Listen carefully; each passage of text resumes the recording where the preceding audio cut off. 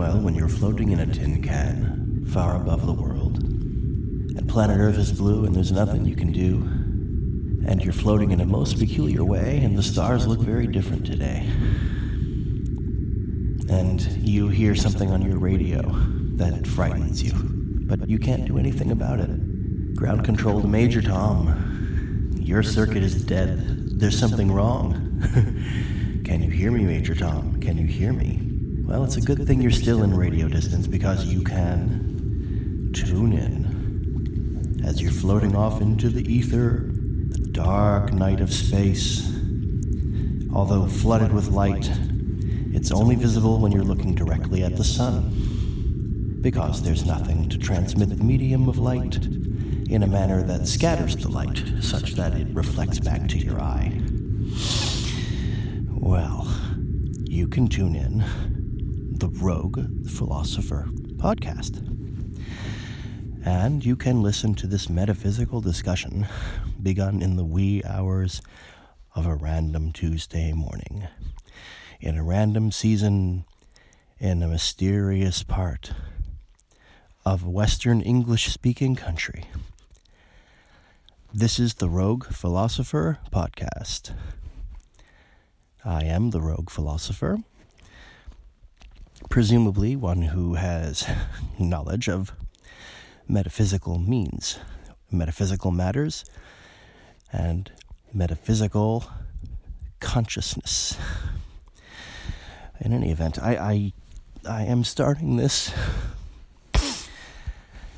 You'll notice the difference. I'll give you a confession. I'll tell you a secret. I'm going to splice together some from now and some from the morning, or whenever it is I can resume this. But I wanted to at least initialize it now, while my fading inspiration still held some sway over me. But my family are sleeping, and I need to be very mindful. So it'll start out very low-key, which I think is all right, because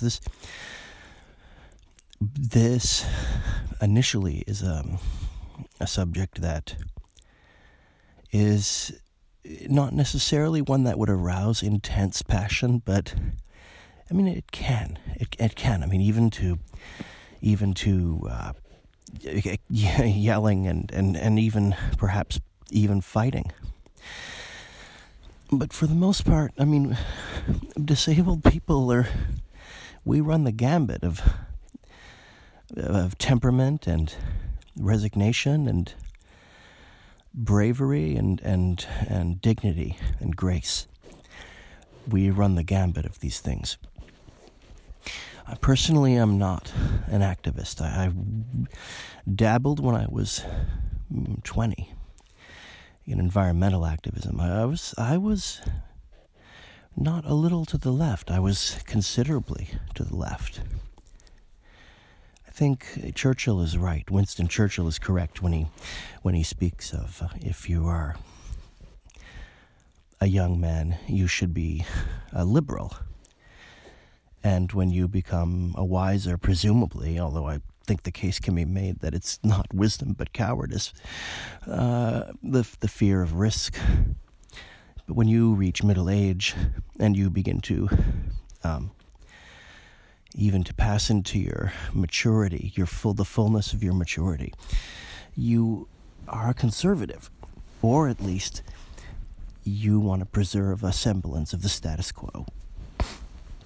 And you question the changes that have come and the changes that are coming. But I think, and I take heart from this, I have some hope in that I think the majority are beginning to recognize now, on all sides of the political spectrum, that there is a small group of revolutionary agitators, and that's really what they are. And their goal really is the overthrow of Western capitalism. That's what Marx, Lenin, Engels, Trotsky, and Stalin and Mao, that was their goal. And that's what they're going to get. I don't see how they can be defeated, but the fact that the majority can recognize now their folly, or at least their wanton destruction, even if they are sympathetic with their goals and their worldview. Now, I indirectly, because the disabled are often co-opted, or we choose freely to join. Because if there's an oppressed class, that is an oppressed minority out there, that is truly oppressed, not out of malice necessarily, although there may be some elements of that depending on the person, the disability. I think mentally challenged people are certainly an oppressed class, and it is out of more of a hatred, I think. And we mustn't forget that, although it's not come to it yet here in this country, that only 2 generations ago in the United States they were sterilizing tens of thousands. And they were, they weren't murdering, but they might not have disapproved of the excesses of Nazi Germany with regard to getting rid of the worthless eaters, life unworthy of life. And it's somewhat alarming because although I consider myself pro-choice, I am not for infanticide, for murder, or for abortions after the 3rd trimester. And the reason for this is because what blinded me was preterm birth. It's retinopathy of prematurity. And they elected to keep me alive. They didn't have to. They could have, if I had been a different situation under different circumstances. A fetus weighing 2 pounds, 2 ounces at less than 24 weeks, it's still okay to abort them. I mean, but I was fine. Had I been born at full term, I wouldn't have been blinded. The retinopathy of prematurity was caused by the treatment protocol. In 1973, it was still an unknown science, and their goal was more to keep the infant alive at all cost and flood them with oxygen. It's better to risk them being blinded or crippled potentially with cerebral palsy or even brain damaged, but at least they're alive. Better that than to let them die, and they would use high concentrations of oxygen. They didn't find a better mixture of oxygen to use until 1983. But they also dabbled with cryotherapy to freeze, to prevent the retina from overgrowth and being torn away. The blood vessels feeding the retina at less than 24 weeks, 6 months, I was 3 months premature, hadn't finished developing yet in their turn in any case. And there are still, there's still development left that needed to be done in the brain. I think some of the key and most important growth occurs in the last 3 months of gestation. And so to be born 3 months early, to weigh under the cutoff, I think it's 2 pounds 3 ounces, when they'll really aggressively fight for you. And I weighed 2 pounds 2. Yet, I mean, we have in 19, at that point, I'm not even sure the date of Roe v. Wade, but was within weeks of before or after me being born. And I like I said, I'm not trying to stir up controversy with this. I'm pro-choice, but I'm against, I think it should be rarely rarely done. And although it shouldn't be, in my opinion, it obviously shouldn't be blockaded and violence done to women. I think that's abhorrent, but it shouldn't be encouraged either. And I, without reading the statute, I know I'll put my foot in my mouth by saying this, but I'm going to anyway, because in New York, I understand now that a baby can be delivered. It's still a fetus while it remains in the mother. It can be aborted, even though were it to be born, it would be considered full term.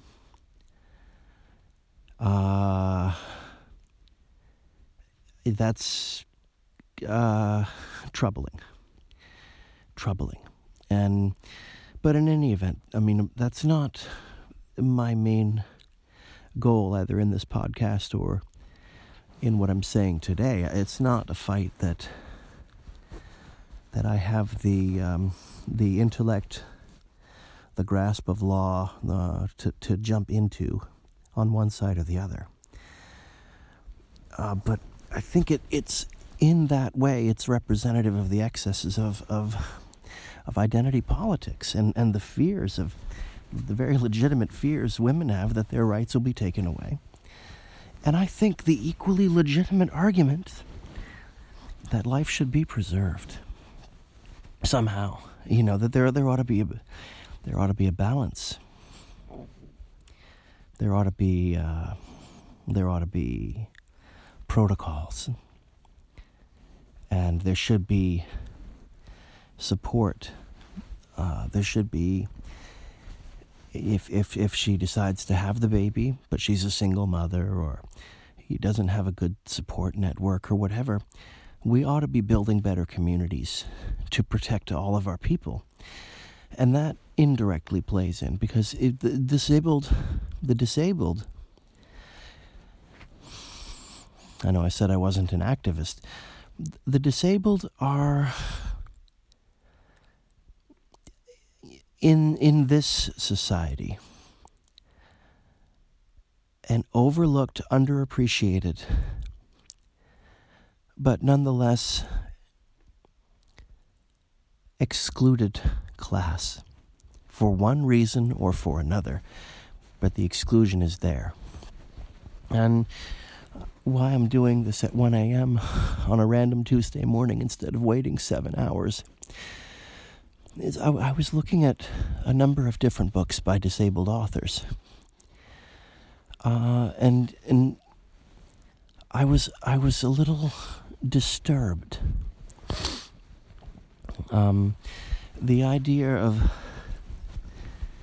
to me, the idea of disability pride, I don't understand it. I mean, you're proud of what you do. You're proud of who you are. In that, your integrity, your force of will, your determination, and your stubbornness in the face of very painful, perhaps seemingly overwhelming odds. These are things that you express pride for. I don't understand, and I've never understood I have this attribute and I belong to this group and I'm proud that I have this attribute. All right, well, okay, there are things to be said in favor of that. But I don't want to be defined by my disability, so why would I express pride for it? I had nothing to do with it. Living with it has been exceptionally difficult, but not because of its limitations, but because of society's random obstacles thrown in my path, mine and in every disabled person's. Why should I be proud of that? I can't fathom or grasp the drive now that people need, like it's a fad, Well, I got to belong to this group. I'm in the in group, and I'm proud to be in the in group, And it seems to me, it almost seems stupid. I'm proud to be broken. Well, okay, dude, yeah, you shouldn't be made fun of because you're disabled or because you're this or you're that. But to me, I feel like I would be going out there and saying an incredibly stupid thing. Oh, I'm proud to be broken. I'm proud that I'm broken in this particular manner that allows me to belong to the fad identity group of the hour. Okay? I don't approve. I think at least it reflects tremendous psychological instability at best, and at worst, profound ignorance and or complete idiocy. And I don't mean mentally challenged people who can't help how their minds work or don't work according to our arbitrary standards. And that was another thing. I was looking at different books about IQ and intelligence, and we have several contradictory currents, not one of which will help anyone involved, in that we have an implicit system of hierarchical value assigned to, in this case, to the capacity to be able-bodied or living in a disabled body, or the capacity for one's intellect or lack thereof. Because we have a terrible implicit bias against the handicapped in all of its forms and facets, and we certainly have a bias against people who are mentally challenged. And I think it's deeper and it's worse than that, because it isn't just that people judge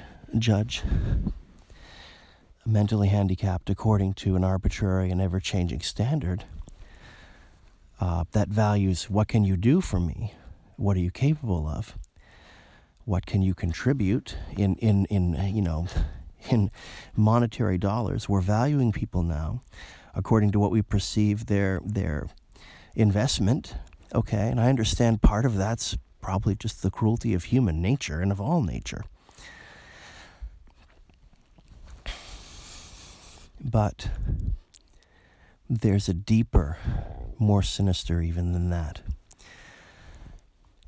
is that it's implicit in the culture and in the language. I can prove this more accurately in a later date. That the less intelligent one is, the less conscious they are. Now, what do I mean? I mean that we don't put foremost in our evaluation of intelligence the attributes of intelligence. For example, we don't say that smarter people have faster computational speed. They can solve problems more quickly and with more creative and unusual solutions. They, build reusable rockets. Or they build quantum computers, right? That will benefit us all, won't it? Now, someone with an IQ of 70 or less, are they building stuff that will help us? No. Are they building a better convection oven, or are they designing better architecture and roadways and maglev trains? No, and again, no. And then there is a sinister but true observation that the height of violence and violent crime usually falls upon people between IQs of 70 and 90. Again, and then there's these are facts.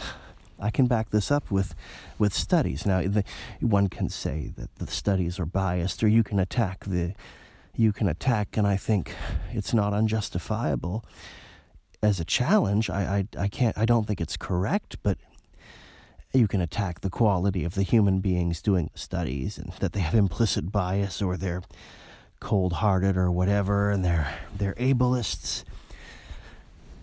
Okay, but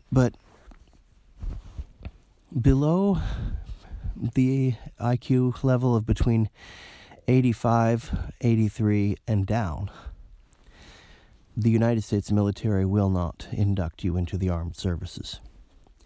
Now, they tried. Okay, not a lot of people know this. In the 1960s, they drafted hundreds, thousands of men whose IQs were, in the 60s, 70s, 50s. And they very cynically put them in the front lines in combat units. They were known by the appellation of McNamara's morons, because the program was initiated by Robert McNamara. Why he thought that would be beneficial, I do not know. There are repeated cases of these young men not being able to follow orders, not understanding the orders given them, and even discharging their weapons and killing their fellow soldiers. Why did he do that? Why? And part of me has to think, well, up until then they were legally allowed to sterilize, and to prevent them from reproducing. I don't need to. It's too easy to bring one now invokes the name of Hitler so often now to smash the other side of the argument that you're involved in. It's lazy to me. It reflects a kind of it reflects an inability to argue one's case and a lack of courage to stand behind it. And that's why you see, certain parties calling each other by that, by his name, invoking his name and all that it represents. The Holocaust, the wars. And to me, the issue that hits closest to home, because it was so popular across the Western world, is the T4 program that the Nazis carried out, which is the logical conclusion of all eugenics. And a lot of the American eugenicists did not approve of it, would never have approved of it, were not going out and killing people or being violent against them.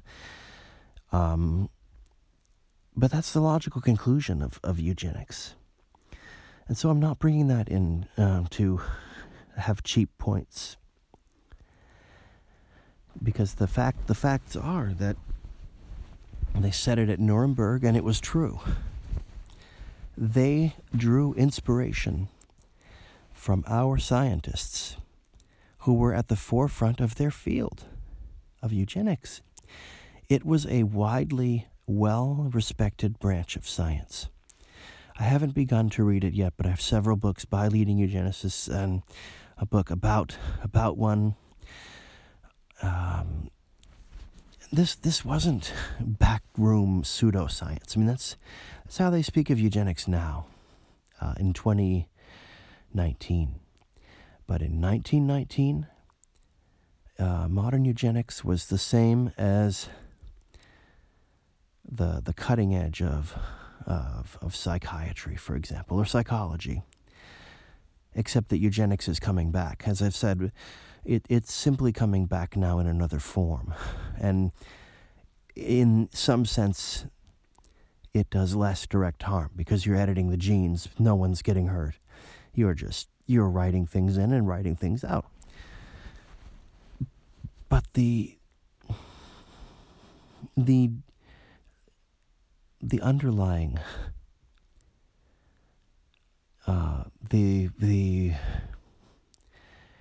what is it? The impetus, the inspiration is the wish to eliminate the imperfect. But all of these things are swirling around in the background. I mean, what I'd hope to delve into in this edition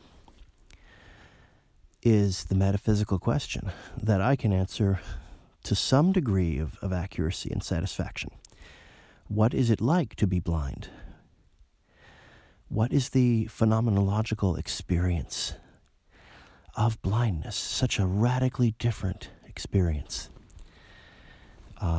It's dramatically different, and the way we live our lives is also dramatically different. Although we try, many of us do our damnedest to be sighted people. And now, whether that's out of pride or shame or individual ambition and drive, or the need to prove worthiness, and for whatever reason, a lot of people that I've known, and I too, blind people who were born blind, we did everything we could in our childhoods to not be. Because the social implications, you're always seen as having less, being capable of giving less, and being therefore worthy of less. Because to me, it looks like, and it feels like, there's a small number of blind men and women who succeed in their lives as their peers. They have the American dream. They've studied law, for instance, and become great lawyers. Or there's a blind running back in the NFL next season, perhaps. I mean, he's a college senior. He's a running back. He's blind. Now, what the media doesn't say, he may have more vision, not enough to help him see in day-to-day life, but he might not be totally blind. And so you see, there's a misunderstanding immediately by the media of what does blindness mean. It doesn't mean monotonally across all blind people that they are all fully, functionally incapable of seeing.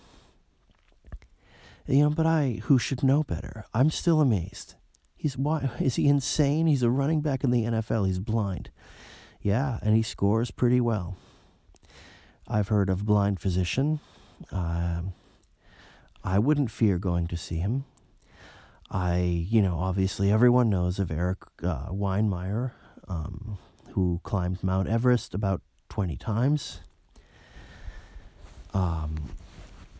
There's lawyers, and there's writers, and there's professors. I know of I think in Bangor, Maine, there's a blind physicist. I've heard of blind astronomers. A blind astronomer. I mean, and obviously there are very high intelligence, genius mathematicians. I say that because I can barely add 2 + 2 and get 5. I mean, it's tremendously difficult for me to do math of any kind. And as I said, when, I have to think hard to remember that 2 + 2 is 5. All right, wait a minute, it's not, is it? Fuck. It bugs me because I can never get the tips right either if I go out and I have something to eat. I've always got to stop and, it's embarrassing. It's like, well, I don't know what the tip is. And thank God Siri can just tell me, this is the tip.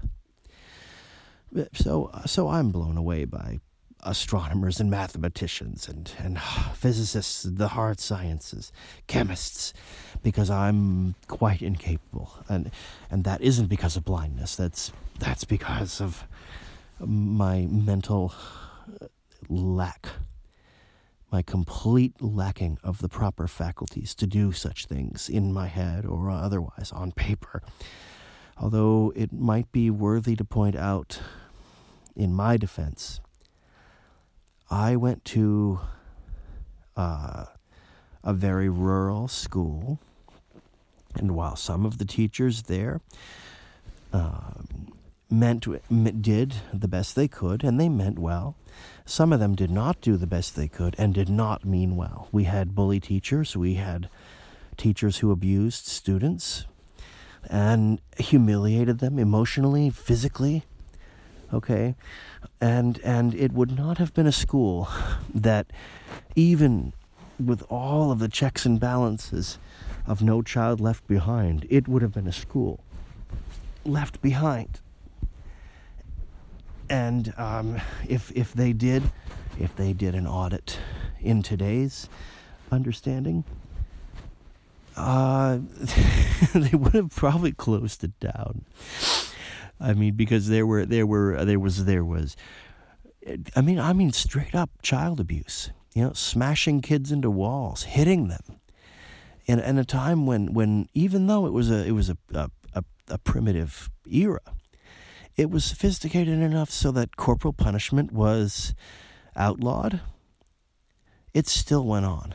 It still happened, and there were quite a number of teachers at that school who beat the kids, beat them. And perhaps being blind and trying to learn math in such an inferior environment that in some ways did very little. Let's say if you had a learning disability, now we know what learning disabilities are now. In those days, they knew it too. In this rural school, the knowledge hadn't filtered in yet. And so it didn't matter if you were blind or if you had a learning disability, if you were dealing with some form of emotional disability, depression or mental illness, because there was a lot of booze and drugs and abusive parents. I mean, there were a lot of alcoholics. So the kid might get whacked at school and smacked around, go home and get beat up even more. And the reaction of public servants when a kid came in with a black eye and had obviously been smacked around by their father, they looked the other way.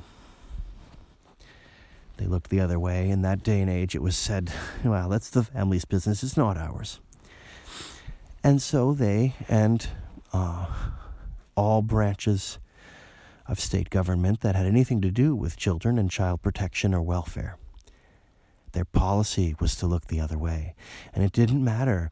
I mean, there were families where the children were actually being raped. And the policy was the same. Keep the family together, look the other way. Okay? Not the best environment for a child with special needs. Although, as I said, there were others in that system who did the best they could do, limited by the constraints of that system. I mean, in the end, I wish they'd done more in certain respects, but it was at times very difficult, and at times the solutions coping with blind child, I was the first one mainstreamed. Probably in the whole state, first one mainstreamed. There was a cadre of 10 or 15 kids that I knew of in the lower half of the state, who were being mainstreamed at that time, or who had been, as I was. The pressure was very high at times to surrender and send the children to schools that deal with handicaps. So, Perkins, School for the Blind. There was a strong push when I was 10 or 11 years old. Right at the time my family was disintegrating, as so many families did in those days, to just drop out of the main system and go to Perkins. Trouble is, Perkins had moved on, and they'd changed their mandate and their focus. And they weren't the Perkins of Helen Keller's day. It wasn't the Perkins of Anagnos. I think he was a physician, Dr. Anagnos, who invented it. These weren't the days of Mary Ingalls Wilder. Okay, they weren't the. It had hit a level of increasing. Well, I have to use this word very carefully. Let's just suggest that they had lost a lot of the capacity to address the needs of blind children who were not coping with any other disabilities. And they had changed it to cope with children with multiple physical and mental disabilities. And it's even more horrible for me to think back because all of the autistic children that I encountered in my childhood were at the Perkins School. And they didn't know. They sort of understood there was this disease called autism and that people were locked in or unable to communicate. But for the most part, even professionals, autism, and I mean, correct me if I'm wrong what the DSM said, or I think it was the DSM-3 by that, or was it 2? I know in 1980 they revised the DSM for the second time, I believe. Maybe it was 2, 3. And then it was 3-R, and then it was IV, and now we're in the DSM-5. I have the DSM-1 on my desktop, incidentally, and I also have DSM-5. The DSM-1 is maybe 60 pages, maybe. Okay, from the early 1950s.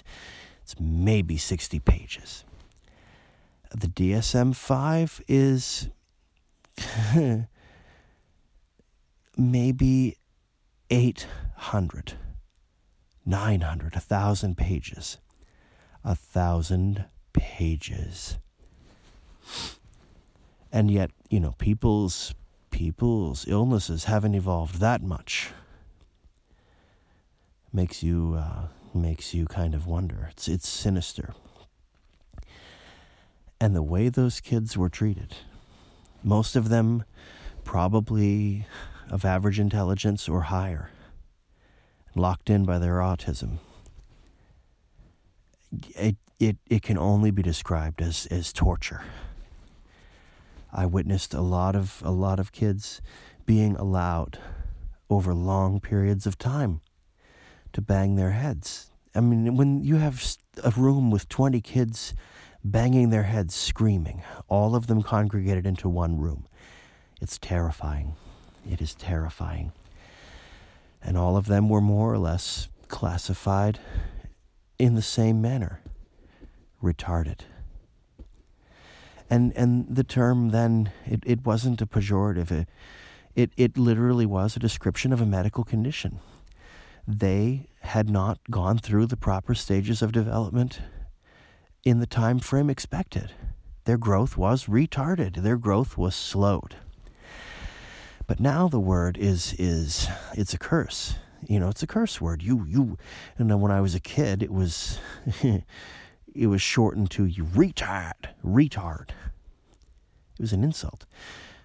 Now it's even worse. It's one of those words we ought to avoid at all costs, and because it's offensive to the people that it's being directed at. Okay. I witnessed a lot of. I've witnessed a number of examples of abuse against the handicapped over the years, and clearly, a lot of the people with whom I interacted treated me well, but there was an implicit, even for them, even for me, that the value of a handicapped person sensorily handicapped or whatnot, okay, was less. And so that's why so many people now are speaking of egalitarian and pride. I'm your equal. I can do anything that you can do. Of course I can't. If you gave me full vision tomorrow, if you had a device, put it in my tongue, bzzz, and because of the said device, I have 20/20 vision. The pixelation ratio is 10,000, and I can see everything in color. Like, makes Geordie LaForge look like, a caveman with a helmet, right?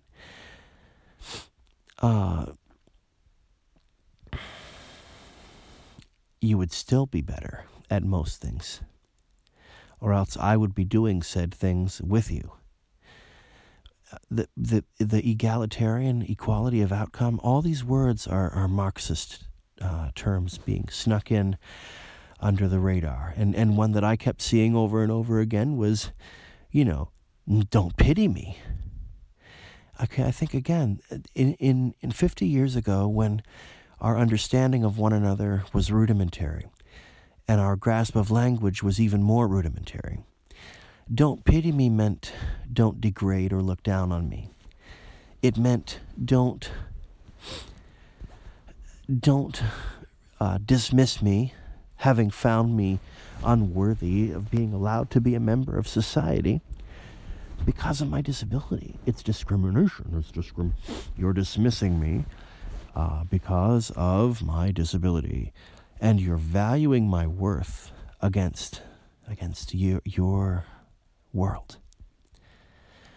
And the most sinister is, of course, with mentally challenged people, is that the lower down the scale you go of IQ, it isn't just that they have less to contribute according to this sort of vicious interpretation of lower numbers, is that they're lower in their levels of consciousness.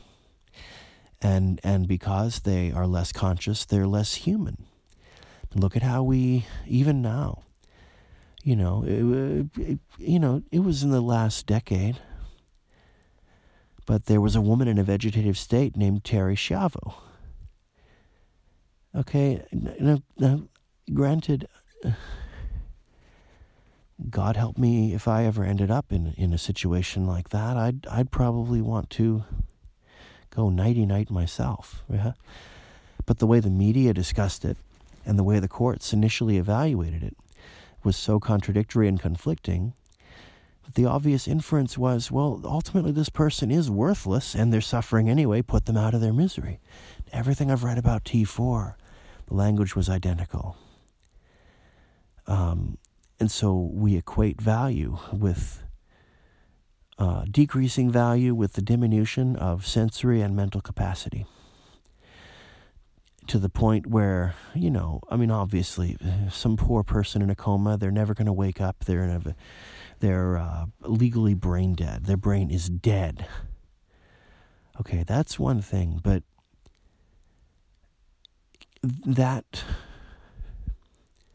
reaction, and I'm not quite sure if that's a reaction of fear or of pity or of revulsion, or of a deep sort of sorrow. I almost think I equate it to the fear of being buried alive. Being locked in has to be so much worse. And the few who have woken up, so to speak, the horror stories that they have of what amounts to an imprisonment, the abuse that they suffer. And now we're living in a country where we're about to have an explosion of disabled, millions upon millions. It's called getting old. And there aren't enough people to care for them. And they're now beginning to understand something I never would have imagined. It's horrifying. Alzheimer's disease, it can spread from one to another. And we're learning more about certain substances that we're consuming that increase the tau proteins or screw up the immune system, which goes nuts and attacks some of the neurons. And it's the immune responses. I mean, why has it gone so out of control? Why has it gone so haywire?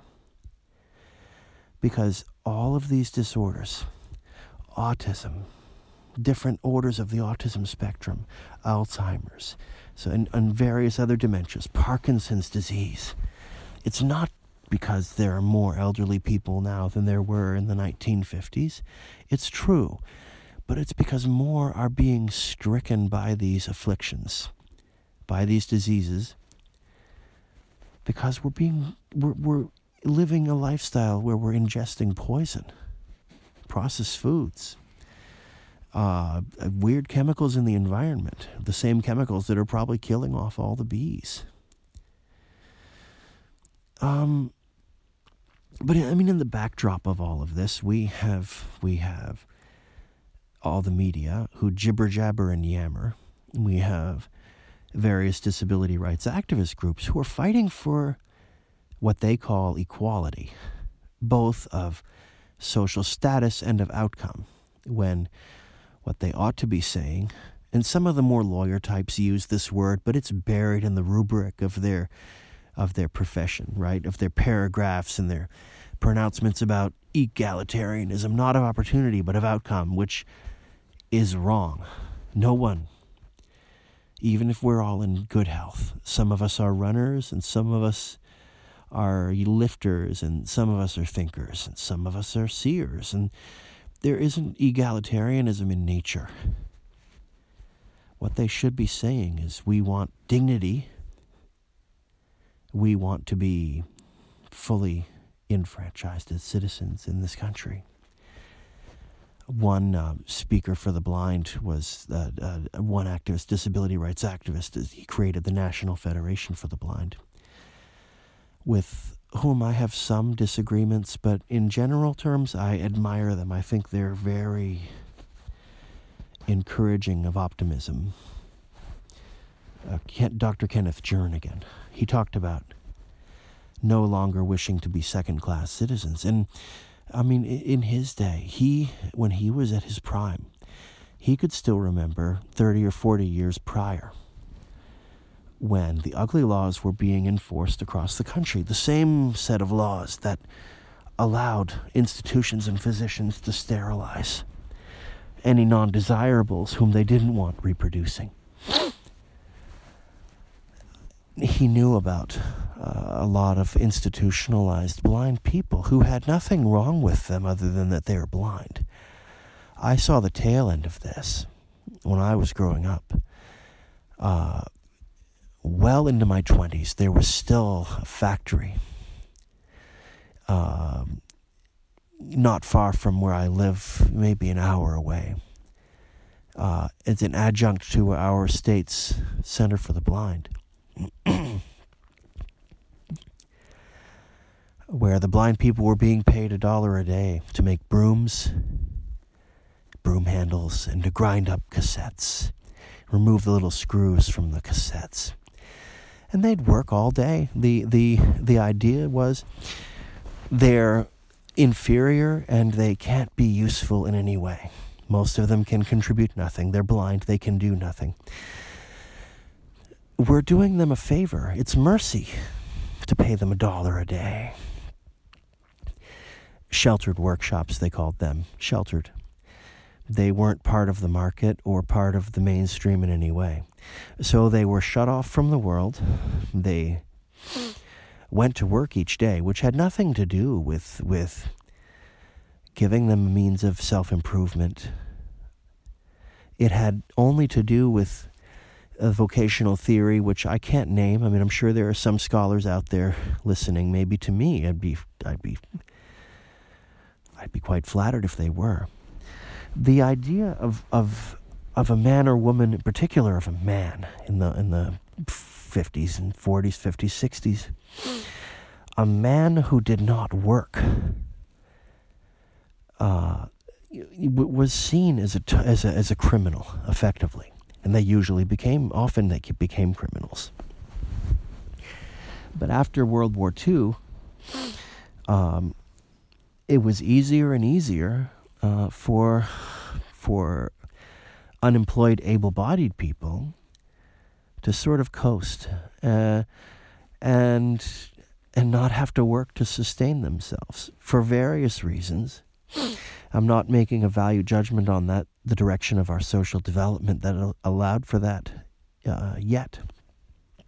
It's just a fact. It's what happened. And men worked and women stayed home and raised the children. Again, that's a fact. That's what was expected, and that's what it mostly was, especially in the countryside. Whether or not that was just, well, we've collectively decided no, it's unjust and get rid of it. That's all well and good. Now we have children growing up without any parents in the home. And what I'm hearing increasingly now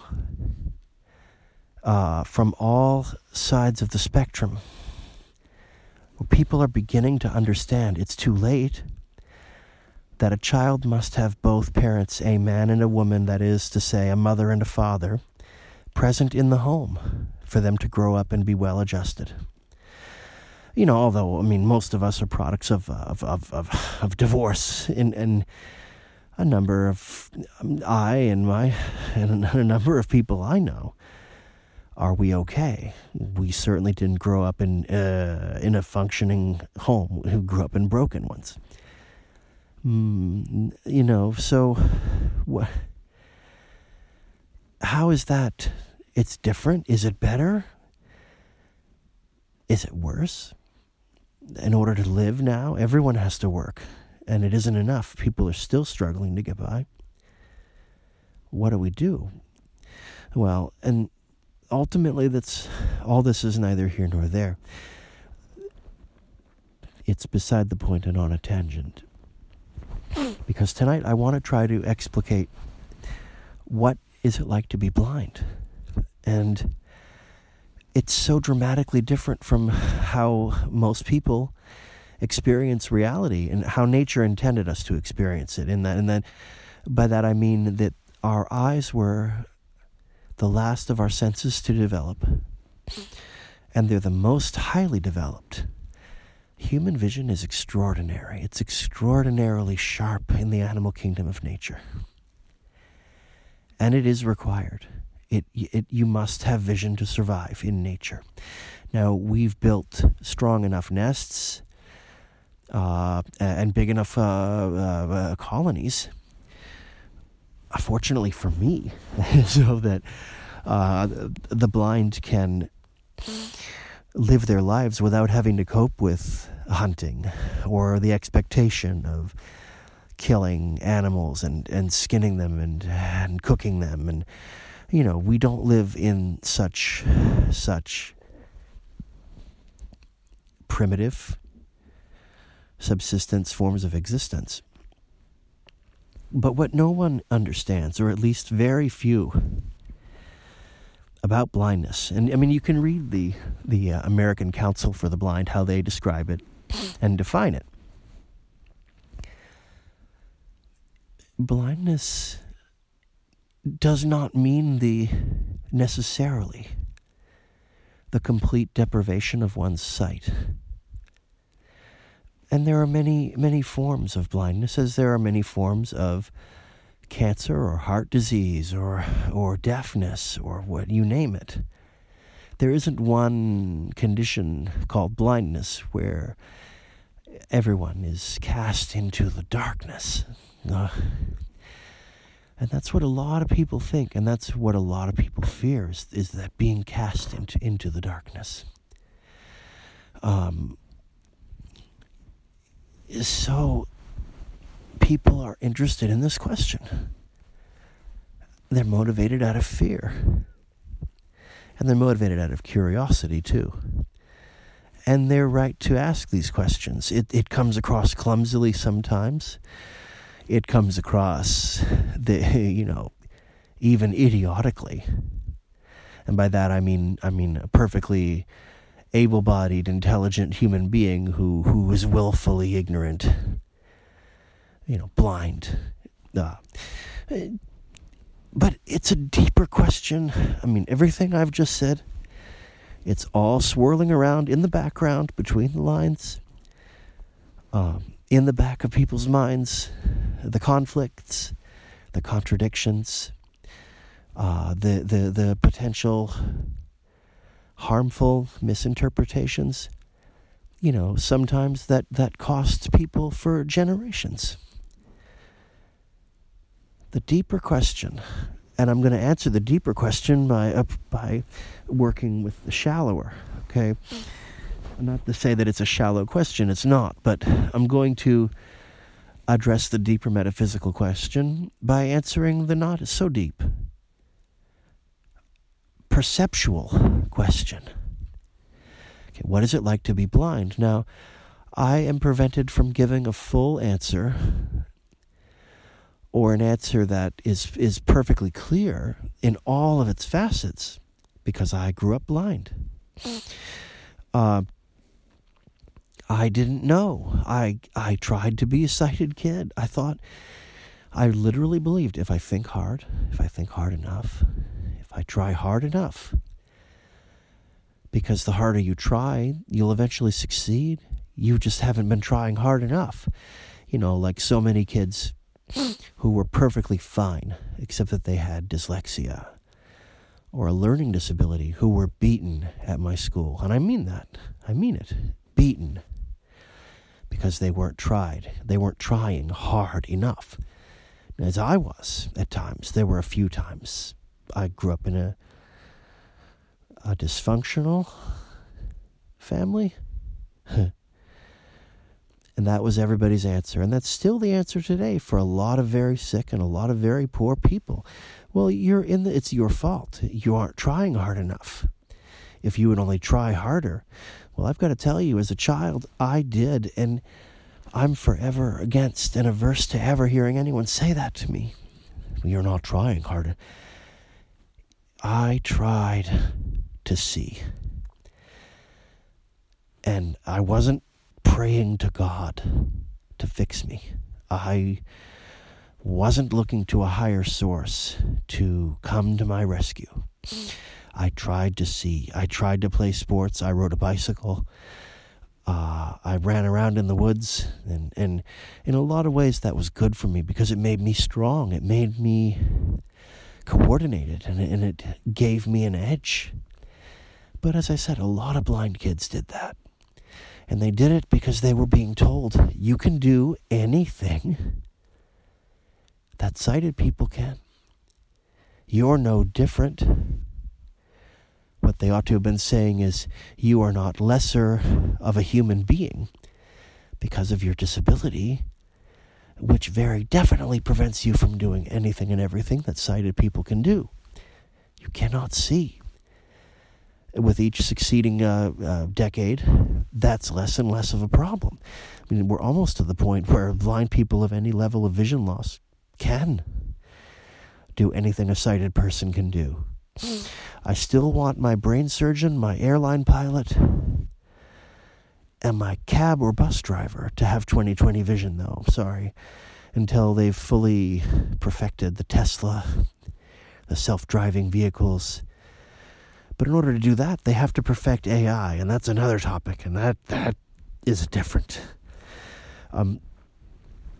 The first aspect of the question is what is it like to be blind? What they mean is, well, the big question underneath that, what is reality? How is it that you can live in such a different one than I? What is real? When they say, what can you see? What they mean is, how is it that in your reality, you have to cope with what you cannot see? You're missing so much. How do you deal with missing so much with having so little? How do you deal with, in your reality, it's so dark? Aren't you afraid? Aren't you afraid of being in the dark all the time? Because what the real aspect is behind that is, you're so much closer to death. To death. Well, when you die, doesn't everything kind of go black?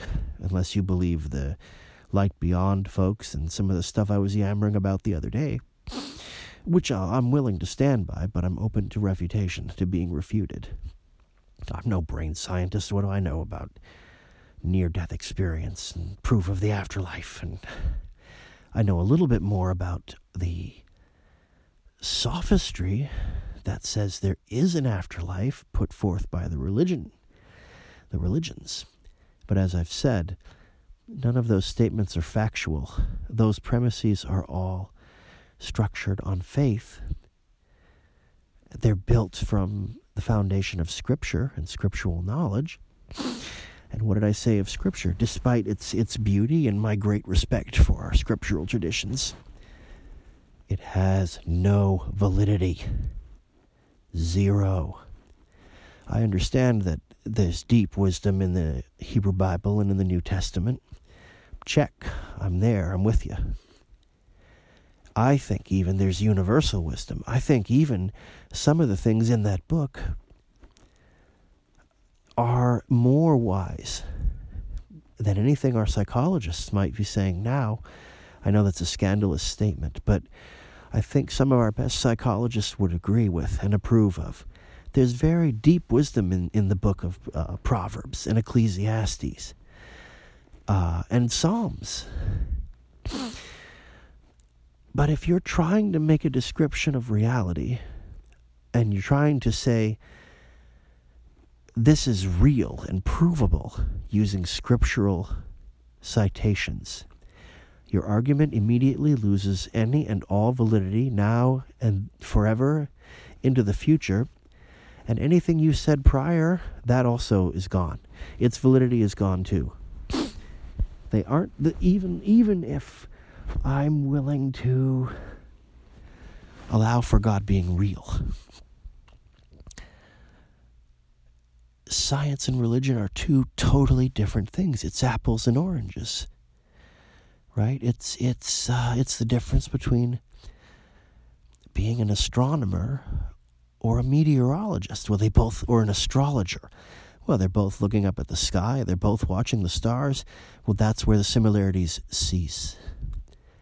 Because the astronomer is doing this to learn about the laws of the heavens and ultimately the laws of physics. Whereas the astrologer, is doing it to understand the laws of a specific form of magic and divination, where you can draw power from the movements of the stars, either to strengthen your spells that you're doing, if you're in line with the celestial spheres, when you cast your ceremonial spell, you draw your circle, whatever you do, you're in line with the moon, the sun, the stars, the alignment of the constellations, in such a manner as to strengthen the power of your spell. And physicians too, up until the Renaissance, even into the Age of Enlightenment, some of them would practice magic to heal their patients. And they would try to get them in alignment with the celestial forces. And that would even determine which plants they would prescribe to help the sick, under which planet. The plant had to match the planet that was in the ascendancy at the time, against the internal balance of the four humors. Black bile, yellow bile, blood, and black, yellow, red, white, the bone, I think, the whitening, I don't know, the breath. Yeah, the breath, the fifth element, the quintessence. Yeah. And there's a massive difference between astronomy and astrology, between laws of physics and laws of magic, of the occult. Even if their initial founding principle that they agree on is, well, we know how the planets and the stars move. Of course, if you keep going back far enough, the planets were themselves deities. They were gods. And they weren't, as the Greeks thought, they were either they were light, spheres of light. But most of the Greeks thought they had matter. As you ascended, it changed and became more refined and more noble, etc., etc. But the ancient Babylonians and the Sumerians believed these planets were made of light, whereas the Greeks thought they were made of the same stuff as our planet, but they were moved by the celestial spheres, by the prime mover. Now, the celestial spheres also had music, the song of the spheres, and they were able to, and this is fascinating because it works, this actually does work, they were able to align cosmologically the musical notes of that we need to remember too, that they didn't have 9 planets in their universe, they had 5. The 7 musical notes on the musical scale, do, re, mi, fa, sol, la, ti, do, whatever, and the 7 colors as well, and 7 different metals, noble metals. For example, Saturn was lead, Mars was iron. But you can probably guess, you can probably imagine quite easily. The sun and the moon were Sol and Luna. And the moon was either silver or its closely related cousin, Quicksilver. Mercury, the universal solvent. And the sun, of course, was gold. All of the other metals are subject to change and various matter. Is as the magicians and the ancients believed then, it's able to, because it's alive, so to speak, it evolves through different phases of existence, different levels of awakening, of development, until it reaches the level of the sun, which is gold. The sun is the heart, the sun, the solar, Sol. Because another thing that they believed, which actually I do think is beautiful and poetic, and we have lost something in this case, because the world they saw outside of themselves was a direct reflection of the little universe inside. They didn't feel... No, I beg your pardon. My head is a little clogged. They didn't feel separated from the universe around them as we do today. We take it for granted. They spoke of that which is above as that which is below. What else would they say? I'm drawing a blank because the hour is getting even earlier or later, per se. It was all one. And the big world outside of you was a reflection in a grand scale of the little worlds, the little universe within. And that was another thing. You could try to align those and to try to heal through that. But ultimately, doctors' primary acts were to kill their patients by bleeding them or giving them mercury, which would kill them, or giving them other heavy metals, which would also kill them, or attempts at making the Philosopher's Stone, which would also kill them. If you're Jungian, of course, you superimpose, and it's not without a good theoretical basis of defense. You superimpose the idea of the unconscious.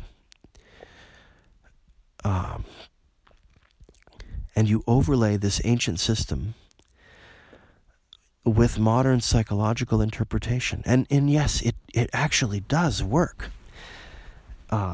They thought it literally explained. They thought that Jung and his followers, they thought that explained literally the structure of the unconscious. And the reason the alchemists could make gold from lead is because they were projecting, when they looked into the alchemical flask, the retort, what is the word? And they saw the different phases and clouds of steam and gases and colors and this and that.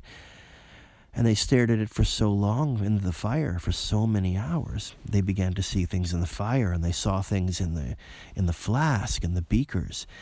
And as the metals changed colors, their heart also changed states of matter. Now, we do know now, of course, that given the right amount of energy and nuclear fission, you can turn lead into gold. Yes, you can. But all of this is to say that there's a massive difference between the astronomer and the astrologer. So I'm not quite able to get back to where I started from. So the metaphysical question of blindness at its deepest interpretation is what is real? What is real? And the fact of the matter is, the two worlds are, that is the sensory, the Welt, like in Heideggerian terms, your being in the world that's particular to you is a different world than that of someone who's blind. And I can tell you this, I've had this conversation with other people who lost their vision by different means. And our conclusion was, I think our conclusion was something to the effect of, wow, oh my God. So I knew I went to a blind institution that was still excellent and gave excellent training aimed at the blind. Okay, a couple of three guys, and we were discussing this.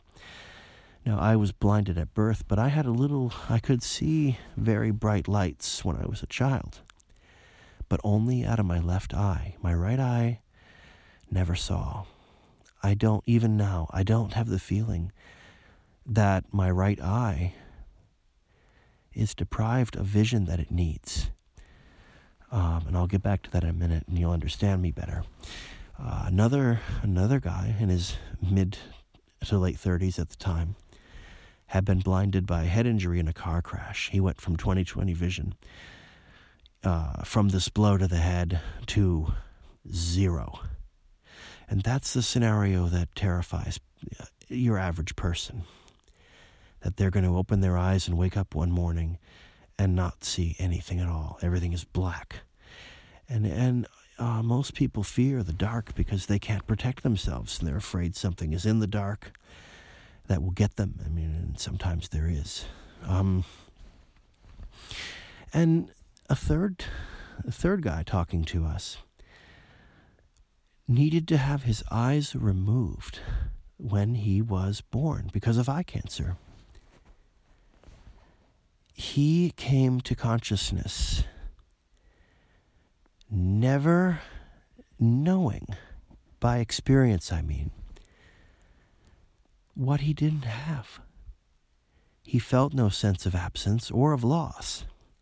And he felt no sense of missing. In that, because he had a powerfully good education, and he had good support, and he was able to. He was a computer programmer and technician. He didn't miss anything, whereas the other fellow, because he was blinded by a head injury, and it was so abrupt and immediate, he felt like he was in a dark room looking at a darkened movie theater screen and not being able to see it. He had the sense of darkness. He had the sense of being in a dark room. And even in a way that he's kind of claustrophobic. Whereas I only have the sense of one of my eyes, and I never had vision. I could see some movement at times. If it was bright, I could see colors, very basic primary colors and I mean in the greatest, most blurry imaginable way, right?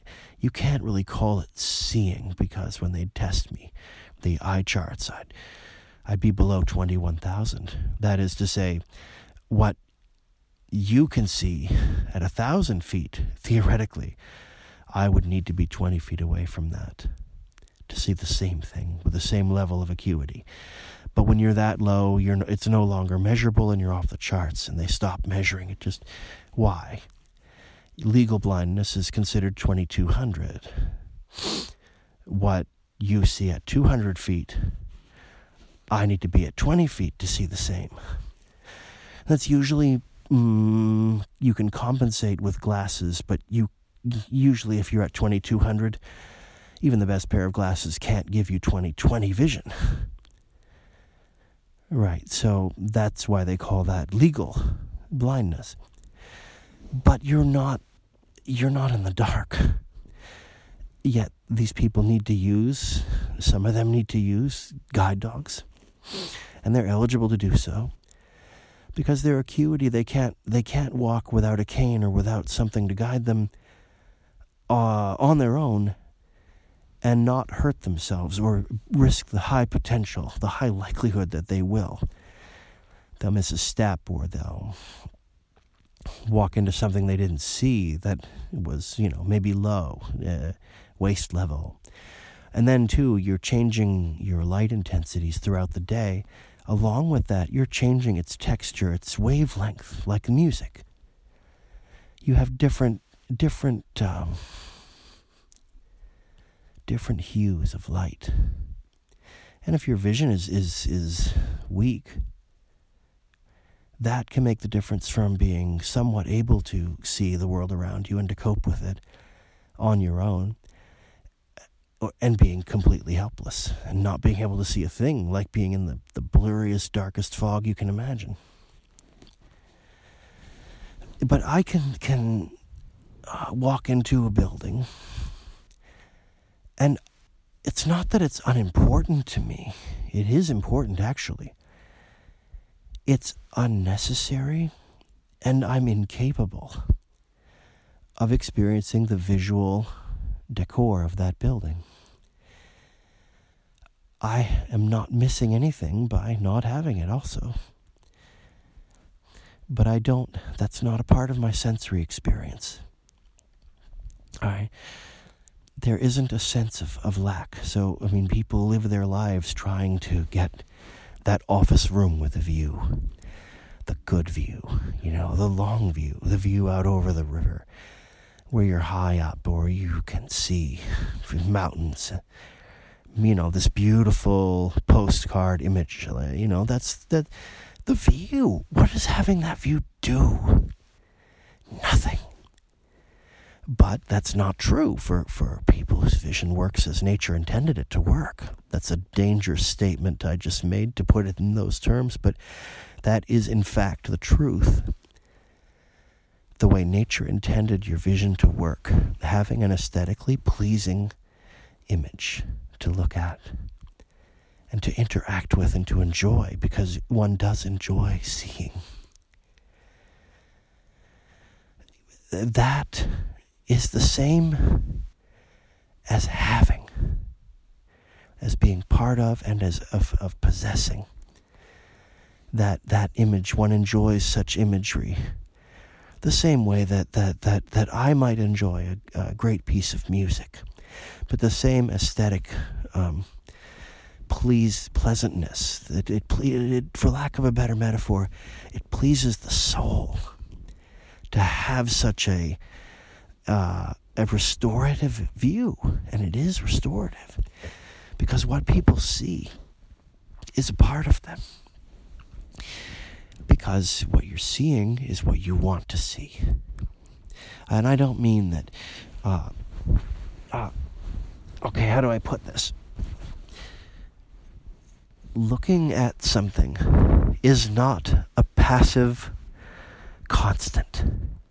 Yes, it's true that your eyes are always seeing, but what you see is according to what you look at. And what you notice in what you're looking at, because you want to see it, presumably, is what's important to you. Okay, the phenomenologists called it reckoning with the possible. Reckoning with the possible when you interact with a given object. A chair, for instance. Just to keep it very simple. You know that that chair is to be sat in, and it might be comfortable or uncomfortable, as the case may be. Or you might do work when you sit in that chair. But the chair's purpose is to be sat upon. Do whatever task it is you have to do. Okay, that chair is according to the phenomenologists, it shines. The chair expresses according to its purpose. It expresses its purpose to you according to your capability of reckoning with the possible, to use it according to its purpose. So everything then has its nature.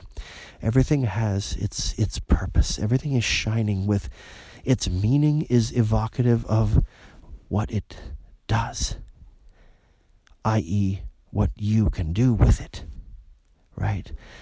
How you use such an object. I mean, some of you listening to me, if you were to see Phil Mickelson's golf bag, or some of his golf clubs, for example, and you're a golfer, you're reckoning with the possible. You already know how to take a swing with your golf club, and which iron can drive it how far, how many yards. You know, suppose you're very good at the game of golf.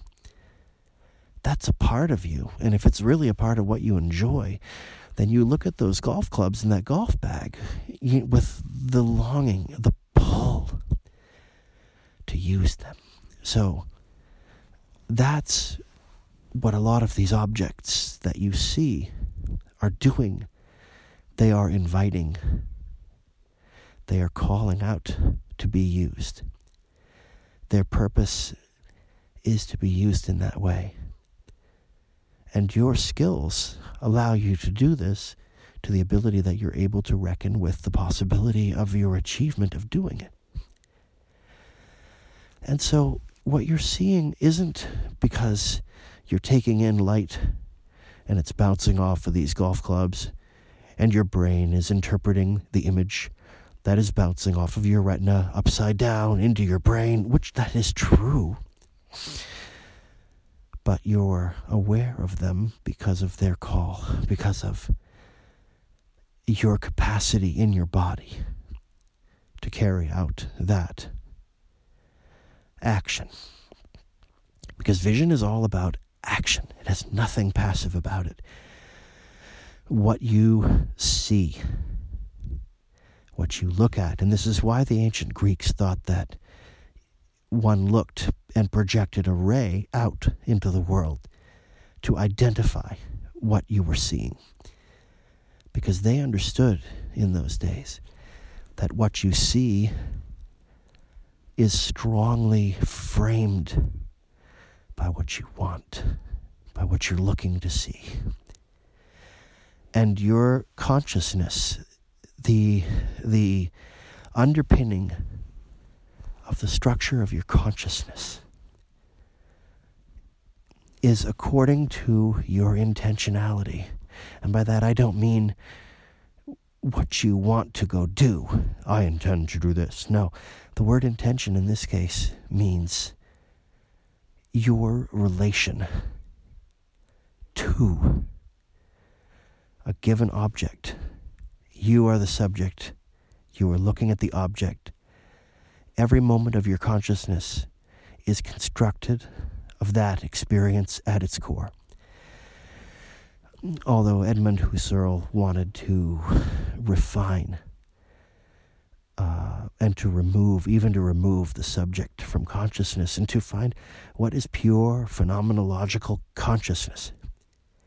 Of course, that's not possible, and although he gave it a very admirable try, and his work is still being interpreted today because he was eclipsed by Heidegger, the Nazi. Edmund Husserl was a Jew, and when the Nazis came to power, Heidegger's overarching ambition was to become rector of Freiburg. And then, in the same way that Carl Schmitt was Hitler's favorite juror, Martin Heidegger wanted to become Hitler's favorite philosopher. And by doing this, he wanted to be the Reichsphilosopher and supplant Rosenberg. He wanted to guide the underlying philosophical principles and goals of the Third Reich, according to his interpretation of phenomenology. And Husserl, Edmund Husserl, the Jew, was fired from his position, and he didn't live long after that. He died in 1938 or 9. I don't quite recall. I'd have to look at his bio. But his work, according to his expulsion, was also eclipsed and ignored. Not completely. I'm not saying no one knew who he was. Certainly Emmanuel Levinas did. There were leading thinkers who did know. But Heidegger was the man of the hour, even after the war was over and the Nazis were defeated. And even though he was denied the right to teach in Germany for a very long time, he was considered rehabilitated, and his philosophy was never in question. And the big question that ripped phenomenology apart, and still is profoundly and deeply troubling. How much of his philosophy and his philosophical interpretation is a direct philosophical incarnation of his Nazism and anti-Semitism? And for a long time, for decades, some of the most intelligent human beings on the planet came to his defense, and he was no dummy himself either, so he was able to do quite a spin job. The postmodernists loved him. The left-wing communists, supposedly, and they were, postmodern philosophers, embraced Heidegger, the former Nazi, and Carl Schmitt, the extreme former conservative, Hitler's favorite jurist, and a few others. They didn't survive the constant assault of civilization, good against evil. But Carl Schmitt and Heidegger did. Until they translated Heidegger's personal notebooks in 2012, 2013, 2014. He'd been dead since 1976. Despite a controversial interview with Der Spiegel that was done in 1966. Heidegger forbade them to publish his words with them until after his death. It took another almost 40 years for them to finally realize, hey, wait a minute, the whole apparatus of his thought. According to these notebooks, the notebooks were very damning. And that's a fight still being carried out in universities all over the United States and Germany and Europe. It's a major challenge for the continental tradition of philosophy. And I don't know its resolution. There are still books being written. There are still panels being assembled and arguments being made. I think, though, the momentum is with Heidegger, and they'll ultimately feel too intertwined, the way a parasitic fungus kind of wraps around your neurons and your blood vessels and into your intestines, and so you can't cut it out and remove it, because you'd die in the process. You'd kill the patient infested by the by the filaments of the fungus, you have to poison if you want to kill it, but that might also kill the patient. So you, give them a drug, an antifungal, that will prevent the parasite, the fungus, from killing you outright. But you need to live with it until you die at last. I think that's how they were accommodating Heidegger, because he's so foundational to every thinker that came after him. Every thinker. Whether they were for him or against him, the majority were for him. And boy, did they love what he had to say. And what he had to say, it evolved over time. He never stopped writing. He never stopped printing books of philosophy right up until his death. He was writing. He has a massive, but Husserl has more even than he. And now his work is coming to prominence, and it's an alternative to the Heideggerian continental tradition.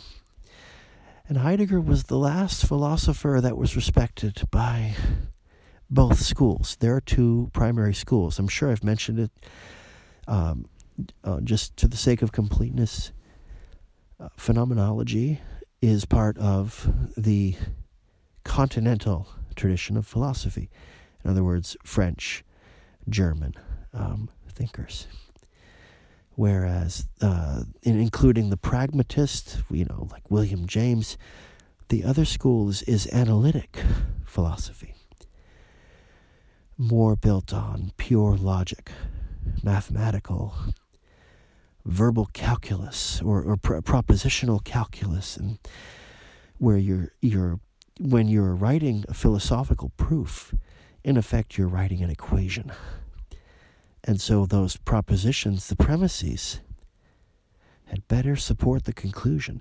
Whereas in the continental tradition, yes, some of them are relying on sophisticated logical construction, deductive or inductive, but some of them are not. And what they're doing, if one could even apply the term philosophy to what they're doing, has nothing to do with logic. In fact, the exact opposite. They want to destroy the logos, the word. Logos means word. Logos, without logos, we wouldn't have a civilization. Without logos, we wouldn't have thinkers philosophizing. This is all pertinent to what I'm saying when I talk about what is blindness. They attempted to answer that question themselves. But their primary struggle, many of them, their work in many ways was vastly different and disparate and disagreed with each other. But the continental thinkers, especially of the mid to late 20th century, wanted to liberate minorities through philosophy from the oppressive gaze, the gaze of the domineering, ruling elite. And in their consensus, ultimately, through Jacques Derrida, is the oppressive male gaze. So, logos is the word. You identify what you're seeing as yours. Any word you use is signifying an object that, because you're seeing that object, belongs to you. And male, because they saw men in the light such that everything wrong with the world and everything that appeared to oppress people in it was their doing. So in the case of Jacques Derrida, you have phallo-logocentrism. It had to be taken apart, had to be destroyed. Its domination had to be ended. With Michel Foucault, who also spoke of power and the Watchers, he created a concept of, which was already known by some, He reinvented the wheel, but we'll give him the benefit of the doubt. The panopticon. So, in the panopticon, you're in a tower, and you can see everything from that vantage point, 360 degrees. And because you can see everything around you, you can control everything. He talked about, in that series of books, both the panopticon and the birth of the prison. I think that was one of the chapters in it, actually. By Michel Foucault. The panopticon, the watcher had such power that it was irrelevant if the watcher was present, because you would never know if they were watching. So you always had to assume that they were. And then I think, if I understand Foucault's intent, as his life and writing progressed, it didn't matter if the watcher was real or not. And of course, what's the ultimate watcher? The ultimate knower. He knows when you're sleeping. He knows when you're awake. He knows when you've been bad or good, right? So be good for goodness sake, right? God. God who knows all and sees all. The all-seeing eye. The all-seeing eye is always watching you, right? And that was an interpretation of a metaphysical state of existence. It already existed. It was terrifyingly obvious. But he did it in such a way that everyone thought he was the first one to ever say it. It was brilliant. Brilliant and dangerous, but true. He gave a correct diagnosis of the watcher, the panopticon. And what can the blind not do? So they have no power. So they are an oppressed group, which they are in a lot of ways. But Foucault's what do you call it? His prescription to fix the problem is to destroy the eye, to wipe out vision, and many agreed with him. And many of them set out to denigrate. And that this particular observation, there's a historian of philosophy of the Frankfurt School named Martin J., and in his work in particular, but many others, he talks about, he has a book called Downcast Eyes. And the very function of that book is to so vilify and belittle the experience, the concept, the ability to see to such an extent that it no longer holds sway over anyone. It can no longer oppress. And they did that by redefining the parameters of their argument, by counter-attacking with blindness. To elevate that which they feared no less for having elevated it. And even though their counterattack against vision tried to destroy the vision, the blindness that they tried to elevate to replace it had nothing to do with the actual metaphysical experiential understanding of blindness. So in other words, they were full of shit, okay? And they knew fuck all about blindness, about one's experiences, not having vision, or not feeling the absence, or needing to strive to have that perfect view. So the same men and women who understood the underlying the forces that guided the vision, i.e., the objects are shining, they're crying out to be used. The chair, its sole purpose is calling out to you to use the golf clubs, crying out to you to pick them up and to swing them and to do a drive down the green. Okay? The little cat that you can see walking past you. It is crying out in the fact that you're seeing it and it's in its existence for you to go pet it or play with it or pick it up or, give him some milk or something. Because that's the cat's purpose, and reckoning with the possible within the parameters of its purpose. That's what you see.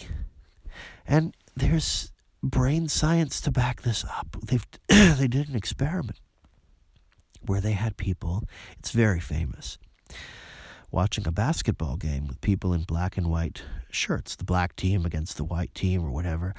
And they said, count the number of times the white team scores a basket. And none of them noticed the giant guy slowly walking through the gymnasium in the gorilla suit. And I think, if I recall correctly, and this is cited like in almost any book that talks about perception, he did a layup. He shot a basket himself. And not one of the observers, either in the group being experimented upon, noticed the big giant guy in the gorilla suit. It's fascinating, isn't it? It's brilliant. Because they were not given, they were told to do a certain task. Count the number of layups. They weren't reckoning with the possible. When the guy in the gorilla suit, who was invisible to them, although I'm sure they could all see him, they blocked him out, and they blocked out his possibility, because they weren't told to watch the guy with the gorilla suit make a layup. So the psychologists interpret it one way. Well, the brain will exclude according to your level of concentration, and you block out extraneous sensory input.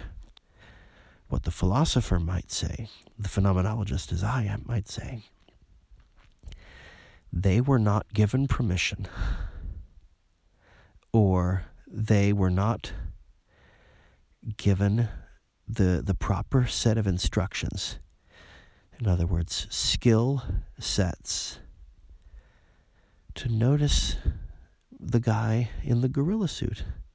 He was invisible because they never reckoned with the possibility of his being present at all, of his existence. And so for those people, he did not exist until they played the tape back. Oh my God. I think the guy did like a high five or something. I mean, he went out of his way to be seen. But that's reckoning with the possible. That's happening to you. You're not seeing everything in your room, in your surroundings right now. When you look out of your window, you have a beautiful view. In a moment of quiet, calm meditation, you might see the whole panorama. The people going by on their skateboards. The people playing frisbee. If you're in a college campus, perhaps. If you're in a neighborhood, the people walking their dogs, whatever. Yeah, you can see. You will see all of those things. And some of them you won't remember. But the philosophers don't, the psychologists, as far as I know, and I'd like to be corrected if I'm wrong, because once philosophy, phenomenology, and the beginnings of psychology, of the Gestalt, were the same. They were from the same foundational thinker, which was Franz Brentano. Because they weren't given the set of instructions to see the man in the gorilla suit, they were not given the right skills to reckon with the possible. Therefore, they were not given the framework through which to utilize the skill of seeing, because vision is a skill. It's not something you're born knowing how to do, and it's not something you're capable of doing passively. It's a verb. It's something you do, like walking. You don't think about it. You can't see yourself seeing something. And so they weren't given the right skill sets in their body, because speaking is also an action. The words I choose to use are forming both a response to and a definition of the possible. Okay? Speaking is a bodily action. It's not something that happens automatically, and it's not something, even though you do it unconsciously, the same way you do a lot of things unconsciously with your body. The words are tools. The postmodernists were right about that. Words are objects. They're abstract, perhaps, in that they take up no space. They have no physical substance until you write them. But they were not given the right words. In the instructions, they were told to look for the team shooting baskets and to count the number of baskets on one side of the teams. They were not told, keep an eye open and look. Look to the door on the far right end of the gym and notice, because thinking is also a skill. Notice the man coming through the door in the gorilla suit. They lacked the need to utilize the skill that might have allowed them to see the man in the gorilla suit. And so he did not exist. Now, that doesn't work all the time. They were thinking very deeply, but it does work in your day-to-day life, according to your job and the parameters of your job. It's not a part of your reality, when you walk into someone's house, if you're working for the cable company to fix their cable box. It's not part of your skills to look over and see the ski jacket hanging up by the fire, or if it's a part. See, I'm a rural creature, and that's done me a lot of damage. I should have always been in a city, as much as cities are dangerous in certain ways. But I'm a being who grew up in a rural setting, with all of its imaginable disadvantages that one who cannot drive, you might imagine someone who cannot drive would face. But that cable guy is not going to see the ski jacket. Maybe they don't ski. If they do, they might notice the ski boots. They might notice the deer antlers hanging on the wall. They might notice when they walk in. They might notice your yoga mat if they're good at yoga. If they're only tangentially aware there's something called yoga that people do, but they don't do it, they might be able to identify that there's a mat there and go, oh, somebody might do yoga on that mat because I see the I don't know what. But although these objects won't be invisible to you, and you'll see them sooner or later, they're not immediately part of your reality. Do not confuse what I'm saying with that abhorrent idea that when Columbus and his ships, I think he had one by that point, were sailing into the harbor in the Caribbean, I am not saying that what the bleep do we know, that actually it ultimately is proving to be somewhat potentially dangerous understanding of reality. I am not saying that they failed to see the boats, because they had boats. They just didn't have gigantic cloth sheets blowing in the wind and poles up in the air, but they had fucking boats. Okay, those people would have recognized that ship